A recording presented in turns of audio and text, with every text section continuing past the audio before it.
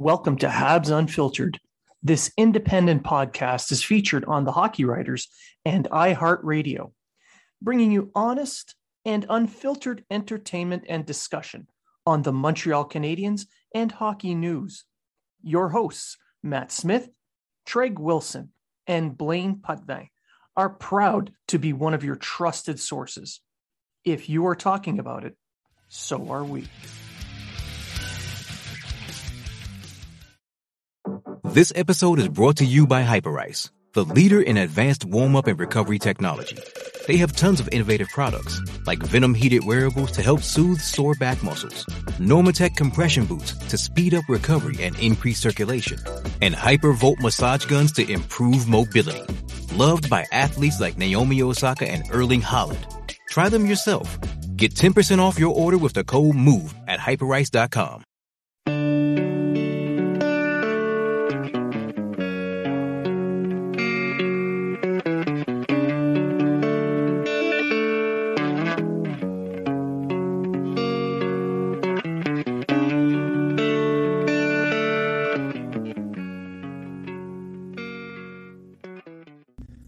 Welcome to episode 91 of Habs Unfiltered. This week we are joined by Jokke Nevalainen, head of European scouting at Dobber Prospects and co-host of Dobber Draftcast.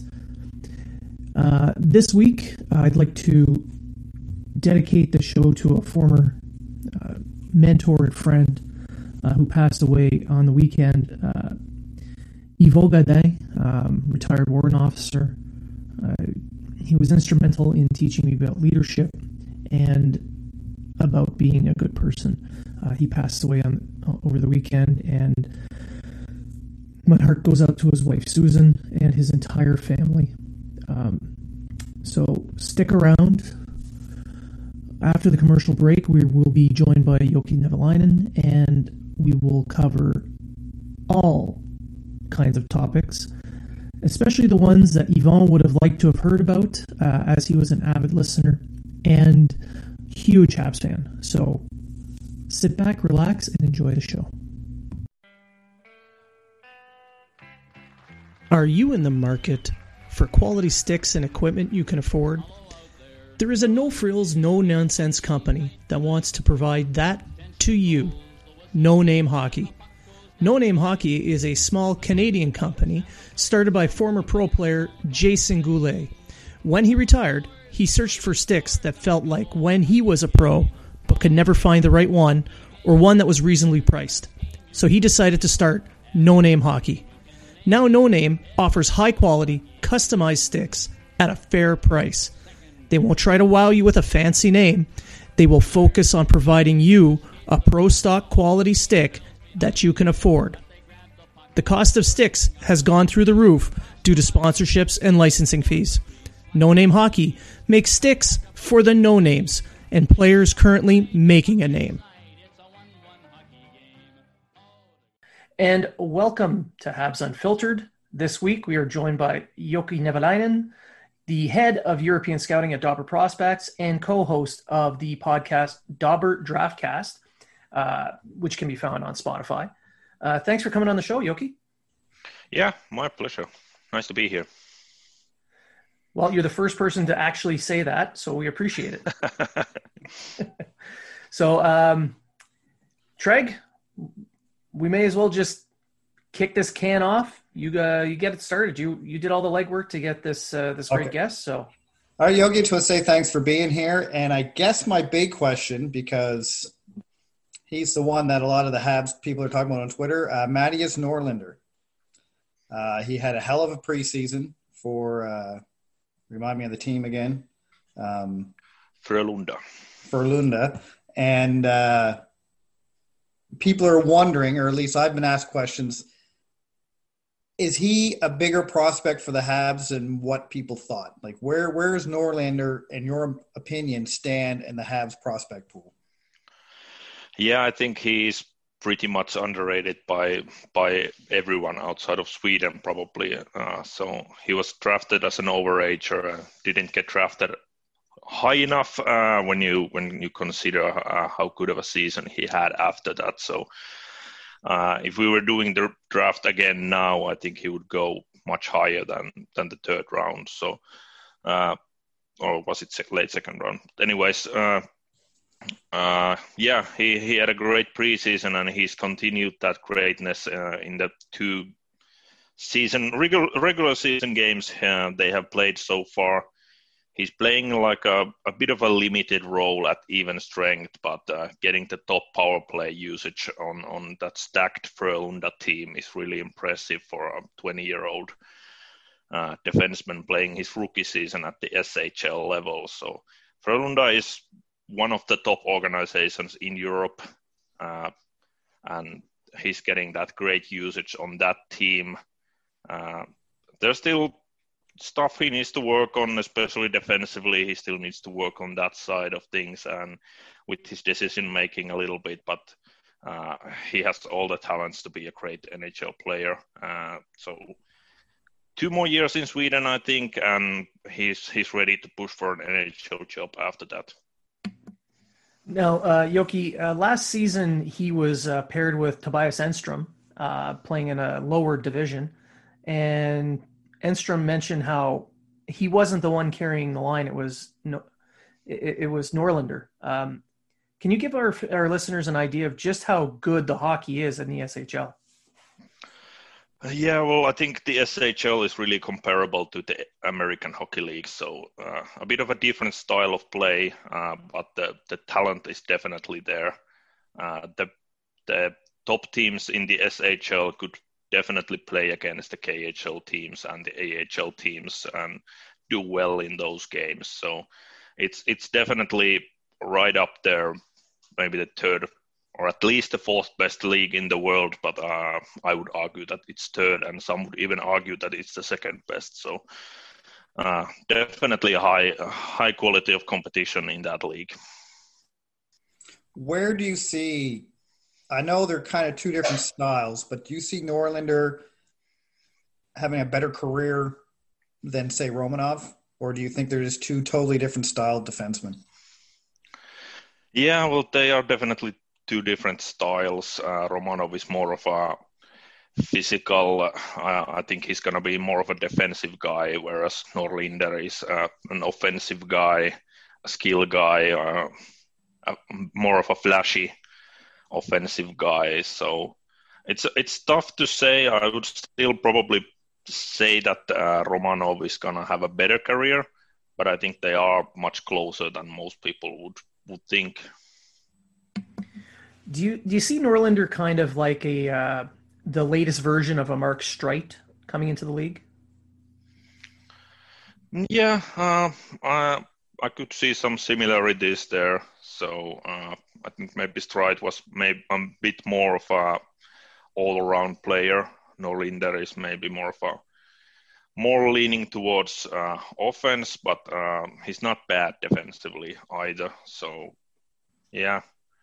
Maybe doesn't quite have that kind of top pair upside. Well, some would argue that he has the upside, but maybe doesn't project to be a top pair guy. But yeah, some similarities in the style of play. Would you see him as would you see him in the top 4 or more of a bottom pairing guy in the NHL?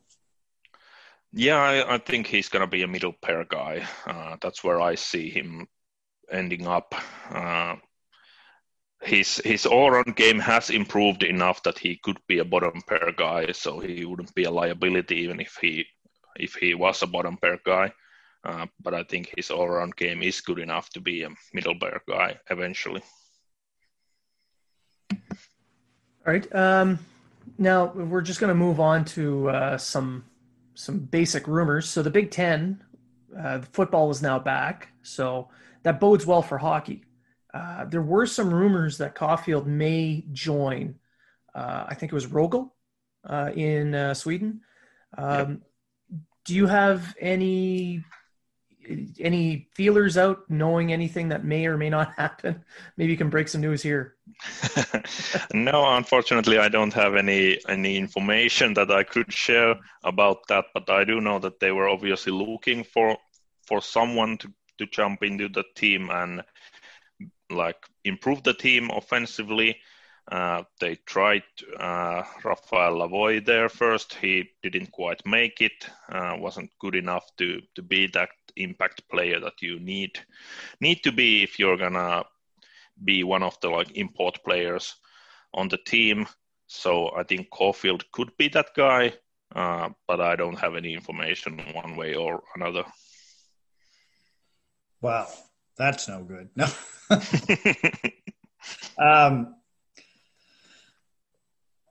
Speaking with offensive guys, Jacob Olofsson has been reported that he's now moved to the wing on the team that he's playing with. Is he back and healthy, and do you think he's going to be better fitted with the wing, especially with Montreal being so deep at center now for the first time in like 30 years? Do you think it's going to be better for his career on the wing, or is he more of a center and this is just because they have no room on his team at center right now? Well, I've always seen him as a center, but I think that also limited his offensive upside a lot. He was also always that reliable 200-foot player when he was playing at center. So maybe he can bring more offense to his game when he moves to the wing. So we'll see how this season goes. Sounds like they're planning on keeping him at wing for the full season. So I wouldn't draw any conclusions based on just a game or two. But the full season is going to tell a lot about that. So I think there's a chance that maybe he finds more offense to his game playing at wing. And maybe he can then even take that offense when he moves back to center. Who knows? It's too early to say, but I could see him playing either position and maybe even switching between the positions eventually in the NHL. Now, he's had a lot of injury woes in the last couple of seasons. How does he seem now? Is he fully healthy? How's he been looking on the ice? Well, I think it's gonna take a while before he's like fully back to 100%. But I think he's getting there. So give him a bit more time. In a month, I think he's going to be back at 100, and then we'll see how he looks.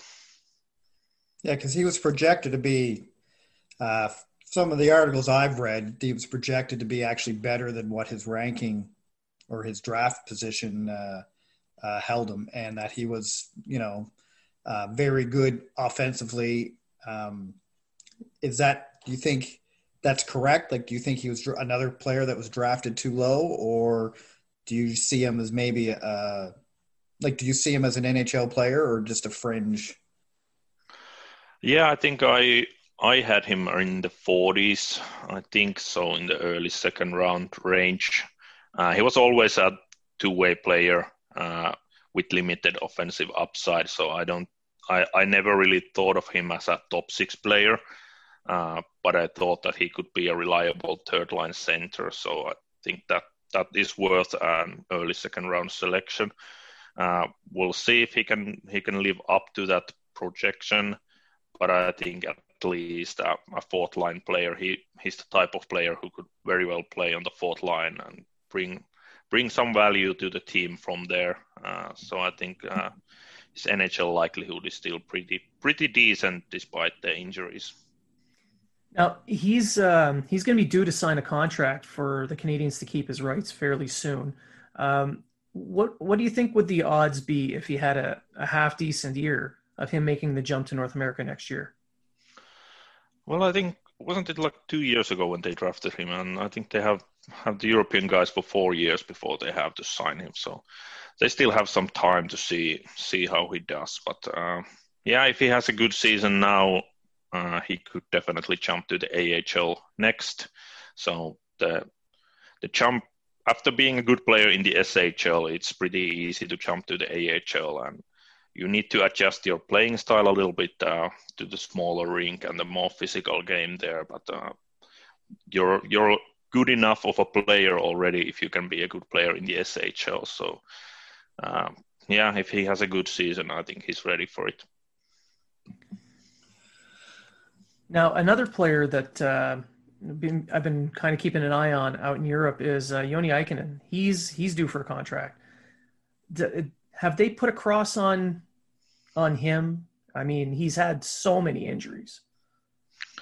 Yeah, the injuries have really hurt his development a lot.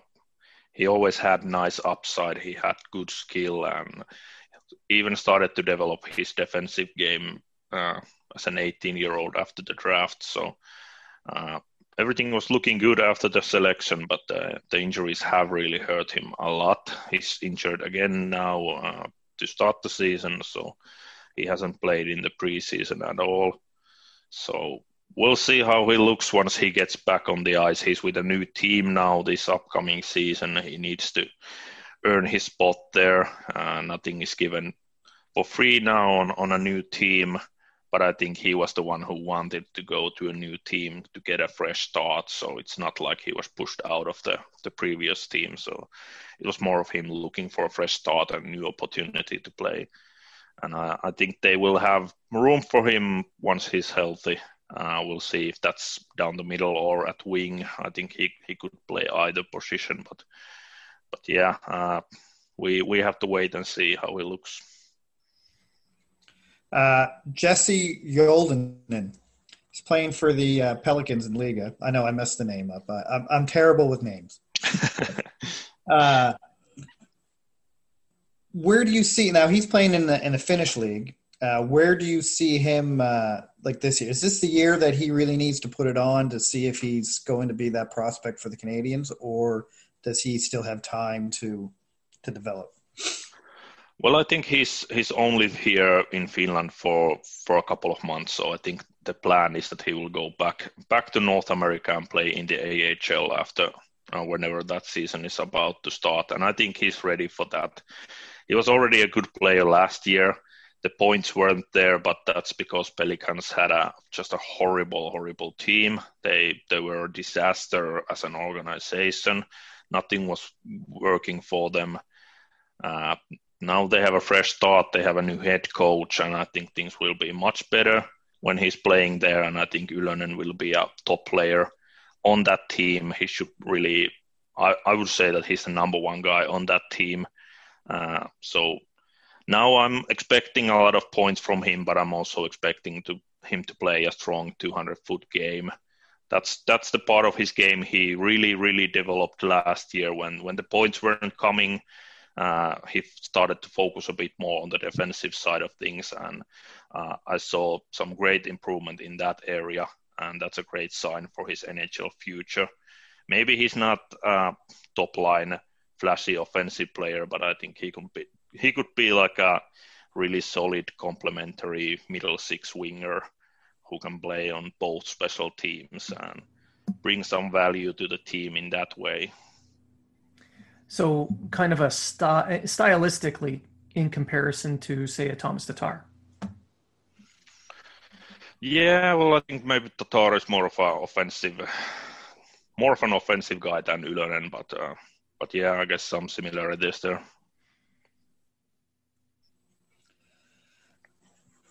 I'm just looking at my list here.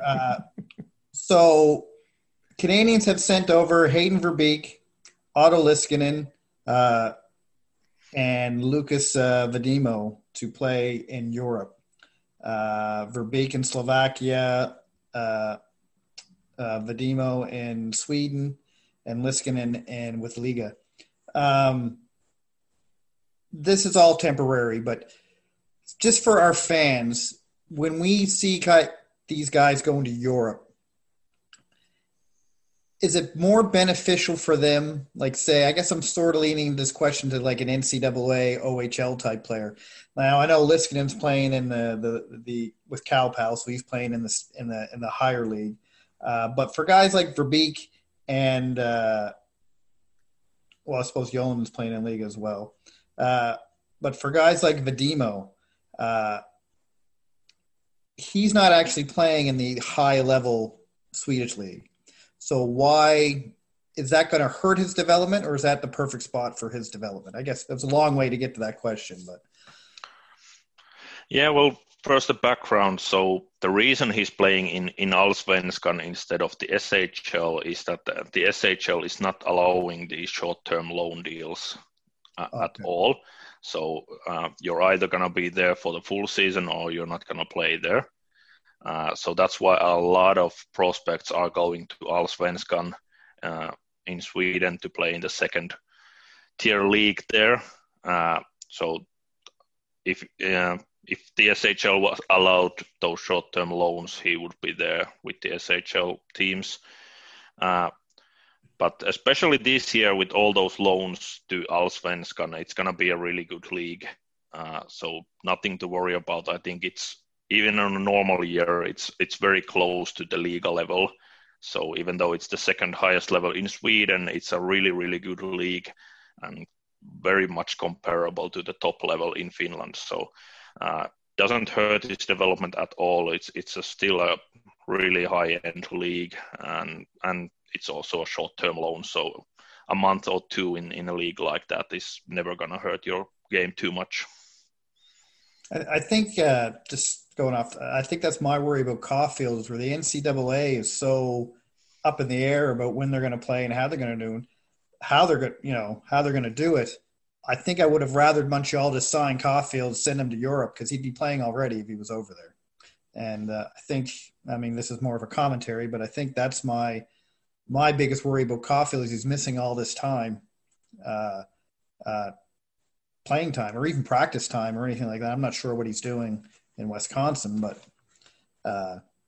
personally, I think Caulfield probably would have been better going over to Europe than sort of standing still where he's at right now.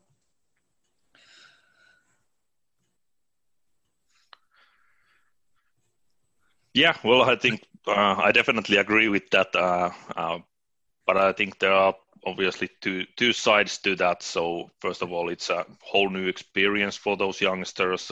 Do they want to go to Europe and live in a foreign country where people may not speak English, and living in that kind of environment? It's a big adjustment for a young player. But also the European teams are really full of players already. So you really need to be a really, really good player to crack the lineup there, or to get a contract with them. So it's not so simple and easy to just go and get a spot, because they already have full teams who are already playing games. So it's difficult. A guy like Caulfield could do it. If not in the SHL, then at least in the Finnish Liiga, which is a bit of a lower level. So, yeah, there are definitely both sides have valid arguments that maybe they think it's better to stay in school and wait for the NCAA season to start. But from my point of view, the European pro leagues are really, really good, and everyone who comes here to play is going to benefit from that. Is that kind of what happened to Lavoie? He just wasn't good enough, and the team was full enough that they really didn't see the point in keeping him on the team?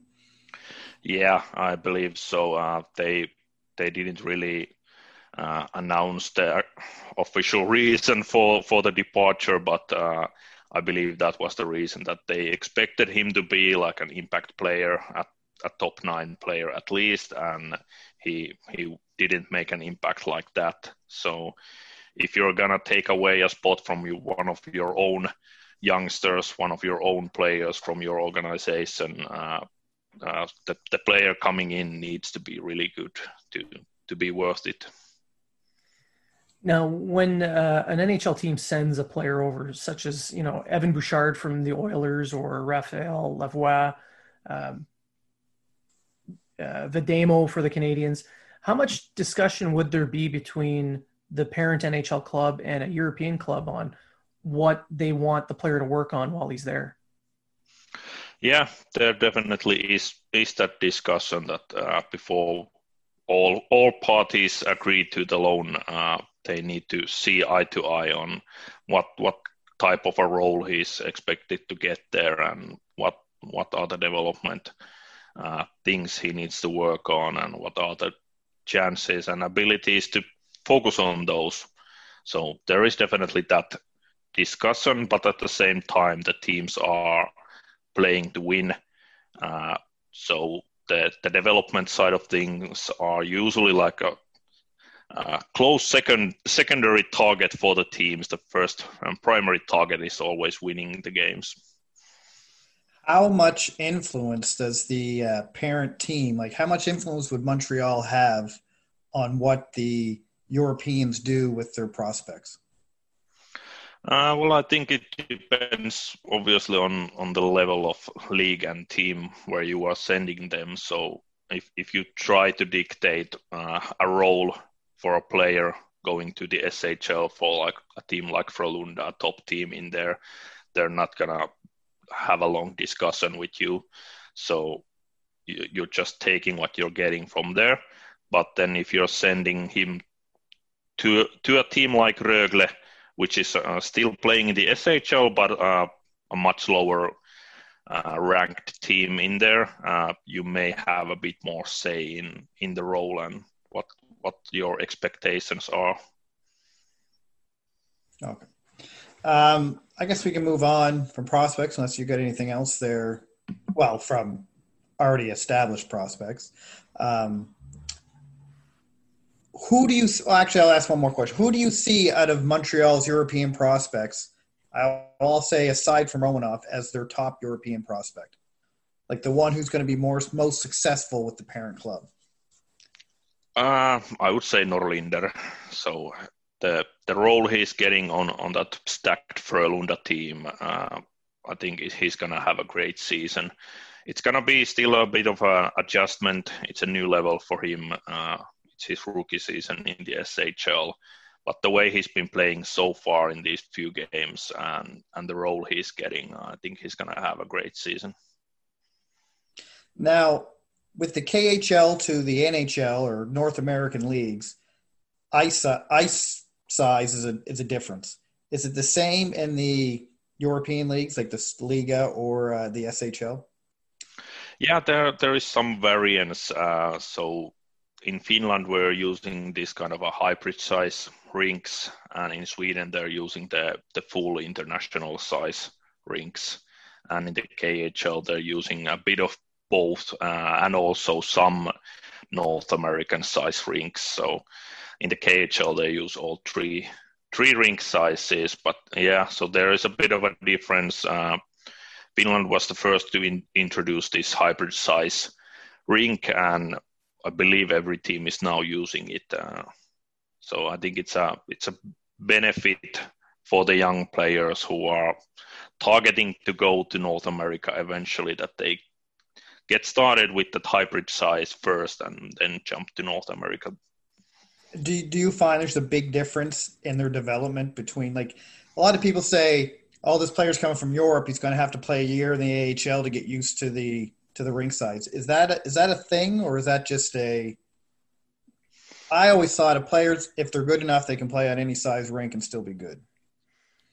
Yeah, well, we've seen examples of both, obviously, so it depends on the player. I think it's a bit more of an adjustment for the goalies. The shooting angles are a bit different with the wider rink size, and also a little bit for the defensemen. They need to realize how much or how little ice there is to cover for them. So I think it's easiest for the forwards to make that adjustment when they move to North America. But for any player, I think it's like half a season, maybe one full season at most that you need for that adjustment, and that's about it. And for a lot of players, it's really from the training camp on, they're already ready and adjusted to the new rink size. Now, without getting national pride involved, because I know there's a little bit of a rivalry between Finland and Sweden, when you're looking at the styles of play between the Finnish leagues and the Swedish leagues, which one do you think is the more apt to become an NHL style player? Probably Sweden, even though it hurts me a bit to say that, but I think the Swedish leagues are more about skating and speed and skill and talent, and the Finnish leagues are more about structure and coaching systems, and that type of thing. So I think because of that, it's easy, because the NHL is not like a structured, from my point of view, from a Finnish guy who's used to that very, very structured game that we play here in Finland, that the NHL is not like that. It's more of a free-for-all, everyone can do what they want on the ice, basically, style. And so I think you don't have to learn that structure, that team system so much to play in the NHL. Whereas if you don't know or if you don't have the high-end skating ability, it's going to be really tough to play in the NHL. So because of that, I think the Swedish leagues are better at developing NHL talents right now. Jesperi Kotkaniemi got the spleen injury while he was in AHL. They all went down in lockdown. He came home to Finland, came back to the NHL for the bubble, and looked like a totally different player than he was before, or at least before he got to Laval. Did he, I don't know if you know this, but did he himself want to improve his game? Like, did he see his game in his second season in Montreal as a where he needed to improve? I mean, he had a pretty, I would say, successful first season, 34, 35 points in his first season. I thought was pretty good for an 18-year-old kid. But it seemed to me when he went back home to recover from a spleen injury, he had an agenda. Is that a thing that he did, or was that something mandated through the team? Or you may not even know, but I'm just curious what you might know about that situation. Yeah, well, I don't know the details, but I think based on everything I know about him, I know that he's really always looking for ways to improve and become a better player. So, and he's a really smart guy. He knows his weaknesses and his strengths, and he knows what parts of his game he needs to work on. So it wouldn't surprise me one bit if he had an agenda when he came here, that, okay, this is where I need to focus on now to become a better player. But I think a lot of it is also confidence. He found his confidence during that long break, that he remembered that he's actually a good player, that he just needs to show it. And I think that's the most important thing, that he got his confidence back, and then it showed on the ice. Yeah, because it seemed in the playoffs he really started using his size and that to his advantage, whereas in the first year and a half it was a bit of a disadvantage for him, because I don't think he was as used to know how he was working with it. Do you see Kotkaniemi as a 1-2 type center, like a top 6 center in the NHL? Yeah, I think he could be a number 2 center more likely than a number 1, but I think he has that type of skill to be that number 2 guy. And the way you mentioned, he's always been playing this kind of a power game in junior and in the Finnish league during his draft season. But he wasn't obviously mature enough physically to play that power game in the NHL right away. So it took a bit of a time to focus on his strength and build on that strength. And now we're starting to see his true game shining, that power game, even at the NHL level. And he's going to build on that, continue building on that power game. And the sky's the limits for him. There's a lot of upside, but maybe not quite as a true number 1 center. But we'll see. Well, shifting to the draft, I know that you've been busy working with Dopper Prospects to put your list together, and with this COVID year, it must have been much harder because everything's been thrown off. So, just to give my listeners an idea of what you do, how much work do you put in on putting your list together? How many games do you watch? And how much advanced stats do you apply, or do you go with the eye test? Just to give us a general idea. Yeah, well, actually, I just recently checked my notes from the past season just to get a rough estimate of the number of games I scouted. So and that number was 201 games during that season. And that doesn't include all the games. There are obviously games where I'm watching someone, but I'm not really scouting them properly. I'm not taking notes on them or anything like that. So the actual number is a bit higher than that. But yeah, 201 games where I took notes about someone, maybe not for the 2020 draft even, maybe it was for the 21 draft. But anyways, yeah. So that's my personal contribution to the rankings, and then we have a full team and we bounce ideas and talk about players all the time that what are you seeing here and why are we seeing things differently, and we're constantly learning from each other. So that's also very, very beneficial to have that team around you. So looking at this year's draft, you have a lot of Europeans. I'm just looking at the Dauber prospects right now. You got Alexander Holtz, Lucas Raymond, Tim Stutzel. I'm just looking at the European guys here.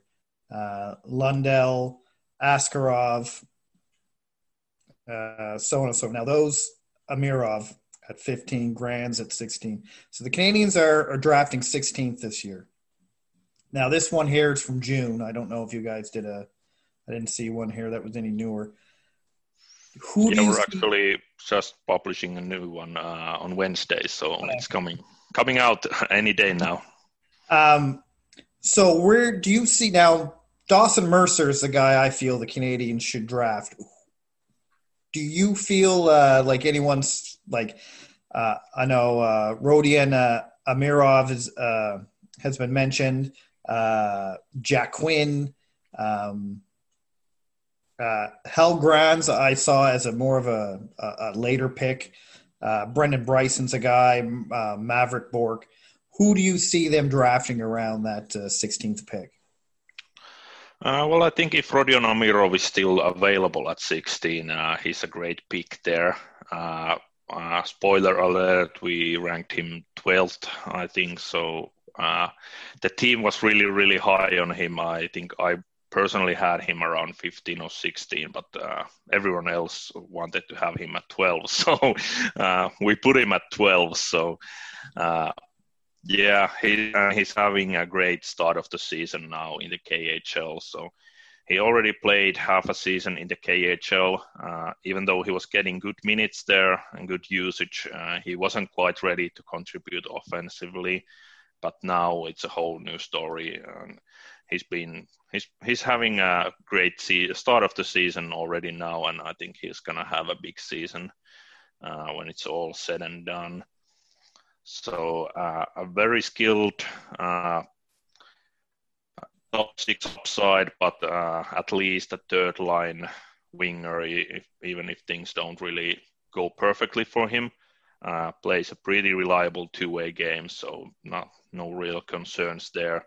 Excellent hands, great skating ability, and decent size as well. He's not a small guy like a lot of the players in this year's draft. So there's a lot of going for him, and I think if he's available at 16 and you're satisfied with a winger, I think Rodion Amirov is a great selection there. What about Lucas Reichel out of Germany? Yeah, I could see Reichel going at 16, so maybe it's a bit of a bit high for him. I like him more in that 20-25 range, but at 16 it's not that big of a reach to take him there. Sort of a similar player to Amirov, I would say, and already had a great season in Dell, the top league in Germany.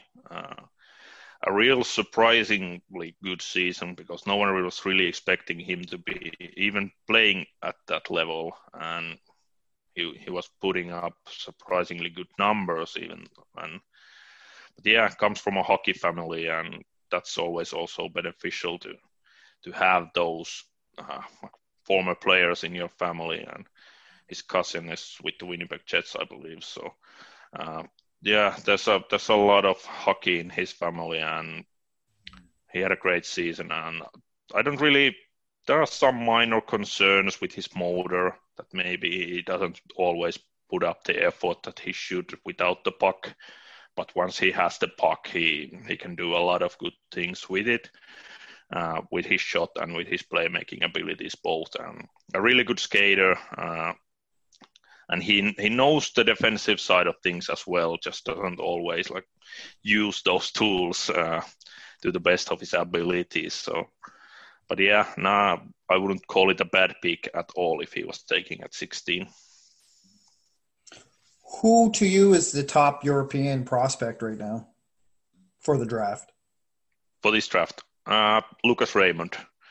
I've just been a real big fan of him for over 2 years now. He's always been a great player at every level he's been, and he didn't quite have the best season last year in the SHL. Now he's added 10 pounds to his frame. He's bigger, stronger, and ready to have a massive season in the SHL. And these 2 games so far have already shown that he's going to be a top player in that league.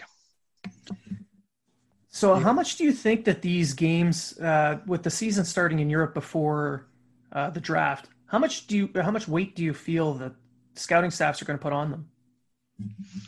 Well, I think it removes some doubts and some red flags from players if they take that next step, that you know that, okay, they're ready for that next step, that they have used the long break to their advantage, added more strength to their frame, and some players are capable of jumping to a whole new level now, so from the junior league to the pro league and all that, and especially for smaller guys, that removes a lot of doubts if you see them playing at the SHL level or the KHL level. That, okay, it's much easier to project them to the NHL from those leagues compared to the junior league. So it doesn't change the rankings dramatically, but I think it removes a lot of doubts if teams may have those.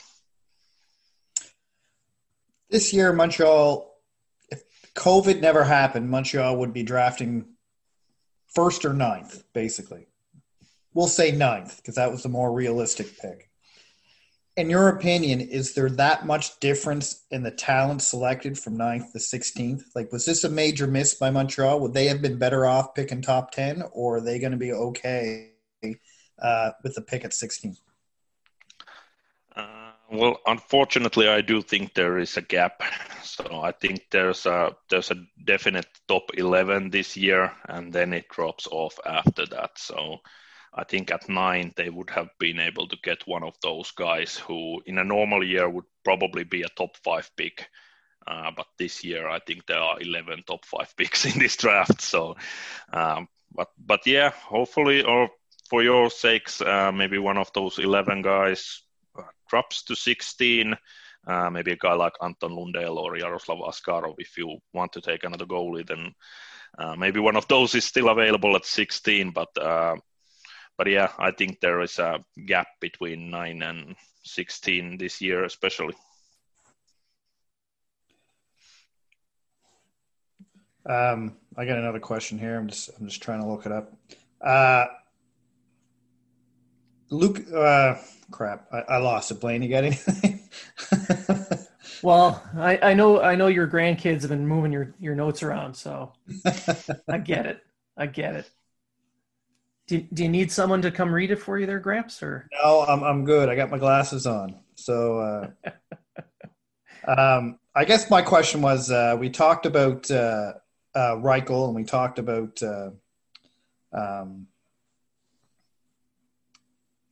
Mercer and Amarov. That's what I want to go back to. He seemed to have climbed the rankings throughout the year. Like when you kind of first looked at him, say back in October, November, whatever, he was in the high 20s. He was still a first-round pick, and then he moved up.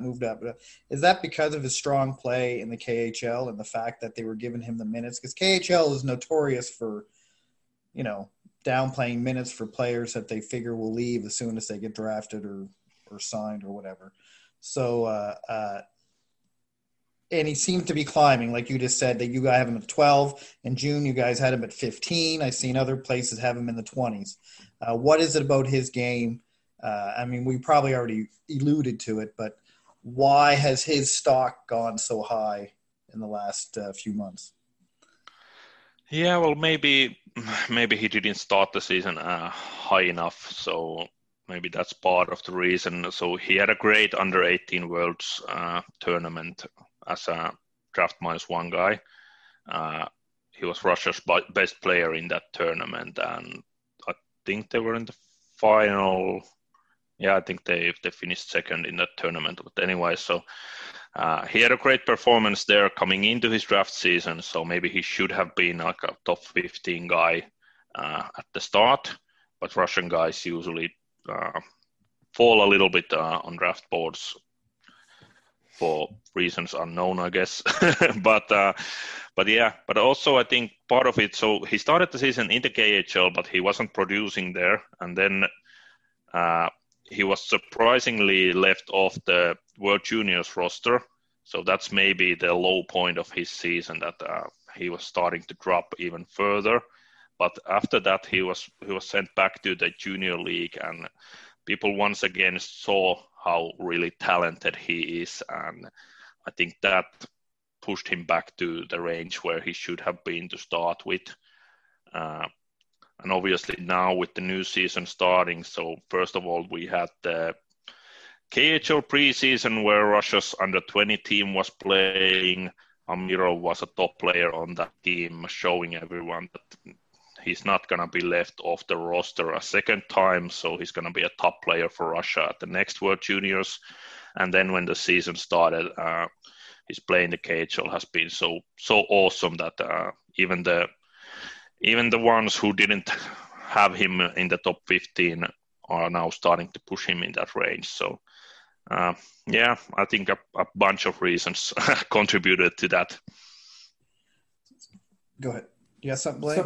I was just going to move over to the second round. And there's the Canadians hold 3 picks, 46, 47, and 56, now that Phoenix has lost their second round pick. But there was one player that I was curious about because he's been under-scouted, and that's Emil Heineman. He seems to have good numbers, but there's not a lot of talk about this kid. Would he be someone that's worth trading up for? Maybe not in the 40s, so I think he's more in that 50s, 60s, somewhere in that range. So the numbers are definitely there, and he had a just phenomenal start of the season. He was putting up like a goal per game in the Swedish Junior League, but the thing is that he really came out of nowhere. No one had him ranked before the season. He never really showed any potential before this season, and that's always a bit of a red flag that maybe it's just one season that's not really telling the whole story. We'll see eventually, but that's the concern with him, that he really came out of nowhere, exploded offensively, and he was going to, he was planning on going to NCAA at the start of the season. That's why he stayed in the Swedish Junior League. He wasn't able to go to the men's league because he would have lost his NCAA eligibility. But then at mid-season, he just decided to turn pro instead. And the funny thing is that when he went up to the SHL, his game really changed a lot from what he showed in the junior league. So in the junior league, he was this pure offensive guy, putting up one-timers everywhere and scoring goals from everywhere. And in the SHL, he was more of a physical fourth-line energy guy, playing a pretty decent defensive game. So that's the other part of the question, that is he going to be an offensive guy, a defensive guy, or a physical guy, or what type of a player is he be in the NHL? And especially me, I'm leaning more towards that bottom six energy guy who can score 15 goals in a season or something like that, but more of a energy guy than an offensive guy, I think. Is that more due to him being young and trying to play with older players, or he just doesn't seem to find his game? That's tough to say, but I think he realized that he's not going to be an offensive star player at the pro level, and he adjusted his playing style, which is a compliment to him that a lot of players are those junior offensive stars, and then they never have any success at the men's level because they are not able to realize their limitations and adjust their playing style. So I think it was just him realizing that, hey, I'm not going to be an offensive superstar. It's better to have a more well-rounded game. Now I got another player that I've been looking at, and I'm going to be honest. I think I'm going to Don Cherry this name because it's hard to pronounce for me anyway. Mook, I gotta read this one out. Mukhamadullin, Shakir Mukhamadullin. He's in the KHL with UFA. Yes, I didn't butcher a name. I'm not perfect. I just look it. I play a perfect guy on TV. That's it. You play a perfect guy on radio. Got the face for it. But a defenseman like him, like Shakir, I'll go with his first name because I can pronounce it. Yeah, we all just call him Shakir. Is he someone that is close to being NHL? Is he worth that early second round pick? Not for me, not even close to that. I think he's more of a fourth, fifth round guy. I'm not really a fan of Shakir. I've been very vocal about that. And I know he's someone who you either love him or hate him, I guess. A lot of people are pushing him to the first round, and a lot of people are saying that he shouldn't even be drafted. So, yeah, we'll see where he lands on draft day. But he's a big guy, not a bad skater. He skates fine, has a big shot. But I think that's really his biggest attribute to the game, having that big shot. Not really a skilled player with the puck, doesn't really defend all that well. So a guy like that, he's been given every possible opportunity to play at high levels so far. So last season they already gave him KHL games when he had done absolutely nothing to earn those, and Russia even gave him some games with the under-20 national team. And again, he had done nothing to earn that spot, and didn't really look like he belonged there either. So I don't know why everyone seems to love him so much, both in Russia and in some scouting circles as well. But I'm not one of those guys.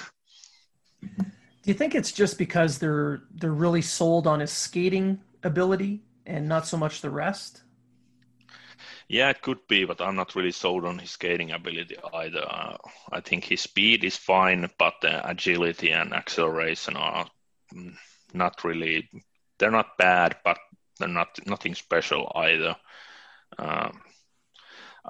He's had his flashes. So one thing that everyone always brings up is the World Junior A Challenge, where he apparently scored an overtime game-winning goal, and that was a big thing apparently. I didn't watch that game, so maybe I should have, but I think he's had those flashes, and he's being given those opportunities, and I think that really plays into it a lot, that he has that KHL experience already, whether he earned it or not. But yeah, he's had a big start of the season in the KHL now, almost half a point per game. So that's for a defenseman, that's pretty good. I'm still not putting him much higher on my draft board. I've seen on 2 occasions where the coach has put him at wing, and I think it's just because they don't trust him enough defensively to play that position. So that's another concern I have. That is he really going to be reliable enough defensively to play defense? So I don't know, but I'm not a fan.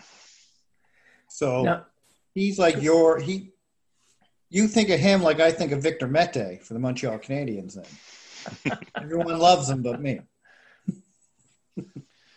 Yeah, well, there are also a lot of people who don't love Shakir, but yeah, Another spoiler alert, he didn't crack our top 100 in the recent ranking, so our team does not love him. Now, if you were an NHL GM sitting in the middle of the second round, is there a European winger that you would jump at the chance to pick? In the middle of the second round, definitely Kasper Simon-Taival would be that guy for me. He's someone I've been watching for a few years now. He was such a talent even as a 15-year-old. He was talked about as a top 5 talent in his age group. Injuries have really hurt his development over the past 3 years. This past season, he managed to stay healthy, which was a great sign. But the past 2 years before that, he was facing a lot of injuries, partially because he's so small. He was putting himself in dangerous situations and maybe didn't have the physical strength to handle some of those situations where he was putting himself into. But yeah, now that he managed to stay healthy, he managed to focus on his defensive game. I think the offensive game is still there. I see a ton of upside. When he's at his best, he can really take over a game. He can be a superstar offensively, but he doesn't do it consistently enough. So as long as he can adjust his game to the pro level, find more consistency to his game and manage to stay healthy, I think he could be a definite home run pick in the second round. Where do you see I'm kind of jumping back to the first round here, but he could be a early second round pick. John Jason Peterka, is that how you say it? Peterka? Where do you see him falling in the first round or staying in the first round? You guys had him 27th in June. I'm just curious if. Yeah, he's probably going to go late in the first round. I see him personally more as a second round guy. I don't see a ton of offensive upside in Peterka's game, but there's a lot to like. He's an excellent skater, one of the fastest players in this draft class. He has an excellent motor. He's always chasing after pucks, and he can be a physical player as well, even though he's not the biggest guy, but he can play the body and take a hit and all that. He can be a pretty good defensive player as well. So he brings a lot to the table, even if his offensive upside doesn't really materialize. But I do see some scoring upside. So the problem is that I don't see him creating much outside of his skating. So when he has the puck on his stick, I don't see him creating much with the puck. But when he's playing with a good playmaker, he can definitely finish those chances and get to those good scoring chances. And he's not afraid to go to the net and score the dirty goals. So there's a lot to like. But for me personally, I think he's more of an early second round guy. So one final question here before we let you go. Do you see any big surprises coming in the draft? Anyone falling out of the top 10 that probably shouldn't, or someone jumping into the top 10? Or do you think this draft is pretty cut and dry? Well, I think every year we have some surprises. Every team's list is so different from each other. So yeah, I do think we're gonna see some surprises. Maybe like Jake Sanderson going in the top 5 or something like that. I could definitely see happening. A guy like Anton Lundell, if they're not sold on his skating ability and his offensive tools, maybe he slides to the middle of the first round instead of the top 10. So a lot of things could happen, but I think Bob McKenzie's list is always so accurate that most of the shockers have already happened when we're seeing Bob's list, and we can expect that to reflect the actual draft day pretty closely. It's almost like the GMs read his list and just go by it. Yeah. Bob has his great sources, so it's usually pretty accurate. All right. Go ahead, Blaine. Yeah. So we'll give you a minute. You can plug anything you want. Let our listeners know where to find you.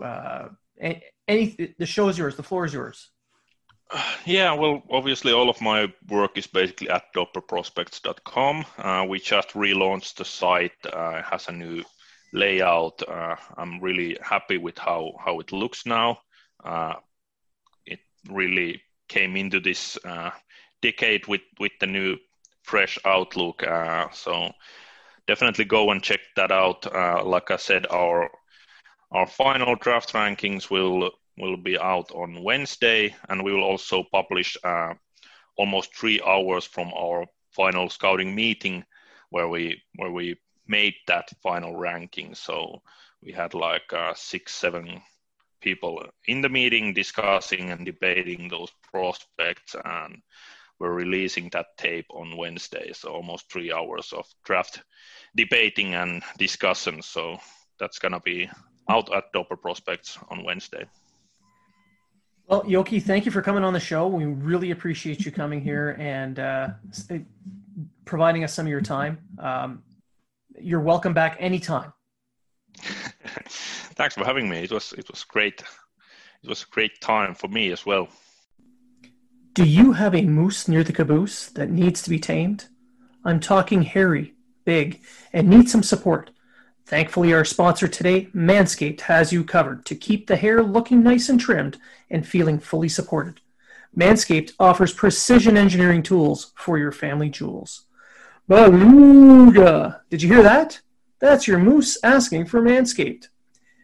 Manscaped engineering team just perfected the greatest ball hair trimmer ever created, the Lawnmower 3.0. The premium Lawnmower 3.0 is waterproof, includes an LED light, and is made with advanced skin-safe technology, which reduces nicks and cuts on your delicates. You can get this trimmer inside their Perfect Package 3.0, which also includes the Manscaped Crop Preserver Ball Deodorant and the Crop Reviver Ball Toning Spray, both super practical, and they smell great too. Plus, for a limited time, when you order the Perfect Package Kit, you get 2 free gifts: the Shed Travel Bag and the Manscaped Anti-Chafing Boxer Briefs. The Manscaped Anti-Chafing Cooling Boxer Briefs might be one of my favorite parts of this collection. The Manscaped Boxer Briefs have optimal temperature control with their crop cooling technology while keeping your pride and joy supported. The waistband is also super elastic to reduce chafing and rubbing. Plus, when your girl sees this logo, she knows she's got a real Manscaped man. Pair these boxer briefs with their pH balancing liquid products like the Crop Preserver, and you're ready for anything. You need to try this out for yourself. Get 20% off plus free shipping with the code UNFiltered20 at manscaped.com. Your balls will thank you.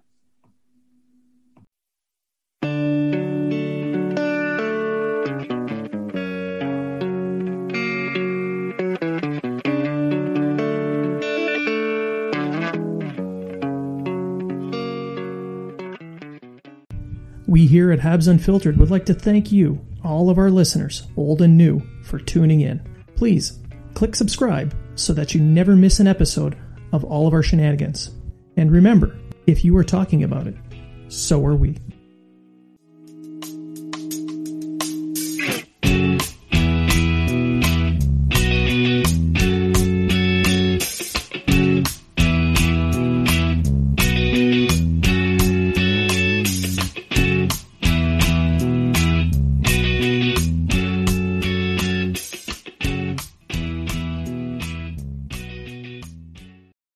The Podcast Super Friends is a monthly meeting of 5 podcast producers.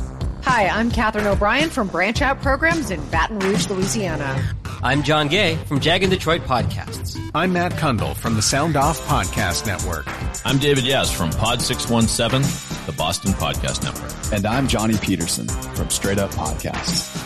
Together, they form the Podcast Super Friends, an alliance of podcast masterminds sharing best practices, insights, and discussions to help make you a better podcaster. Follow or subscribe to the show on Apple Podcasts, Spotify, Google Podcasts, or at soundoff.network.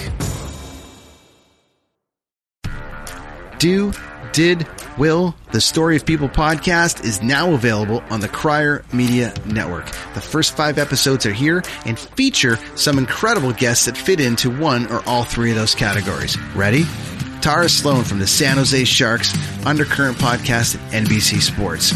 Marianne Iveson from Iveson Voice and the Let's Take This Outside podcast to talk about the world of outdoors as well as voiceover land.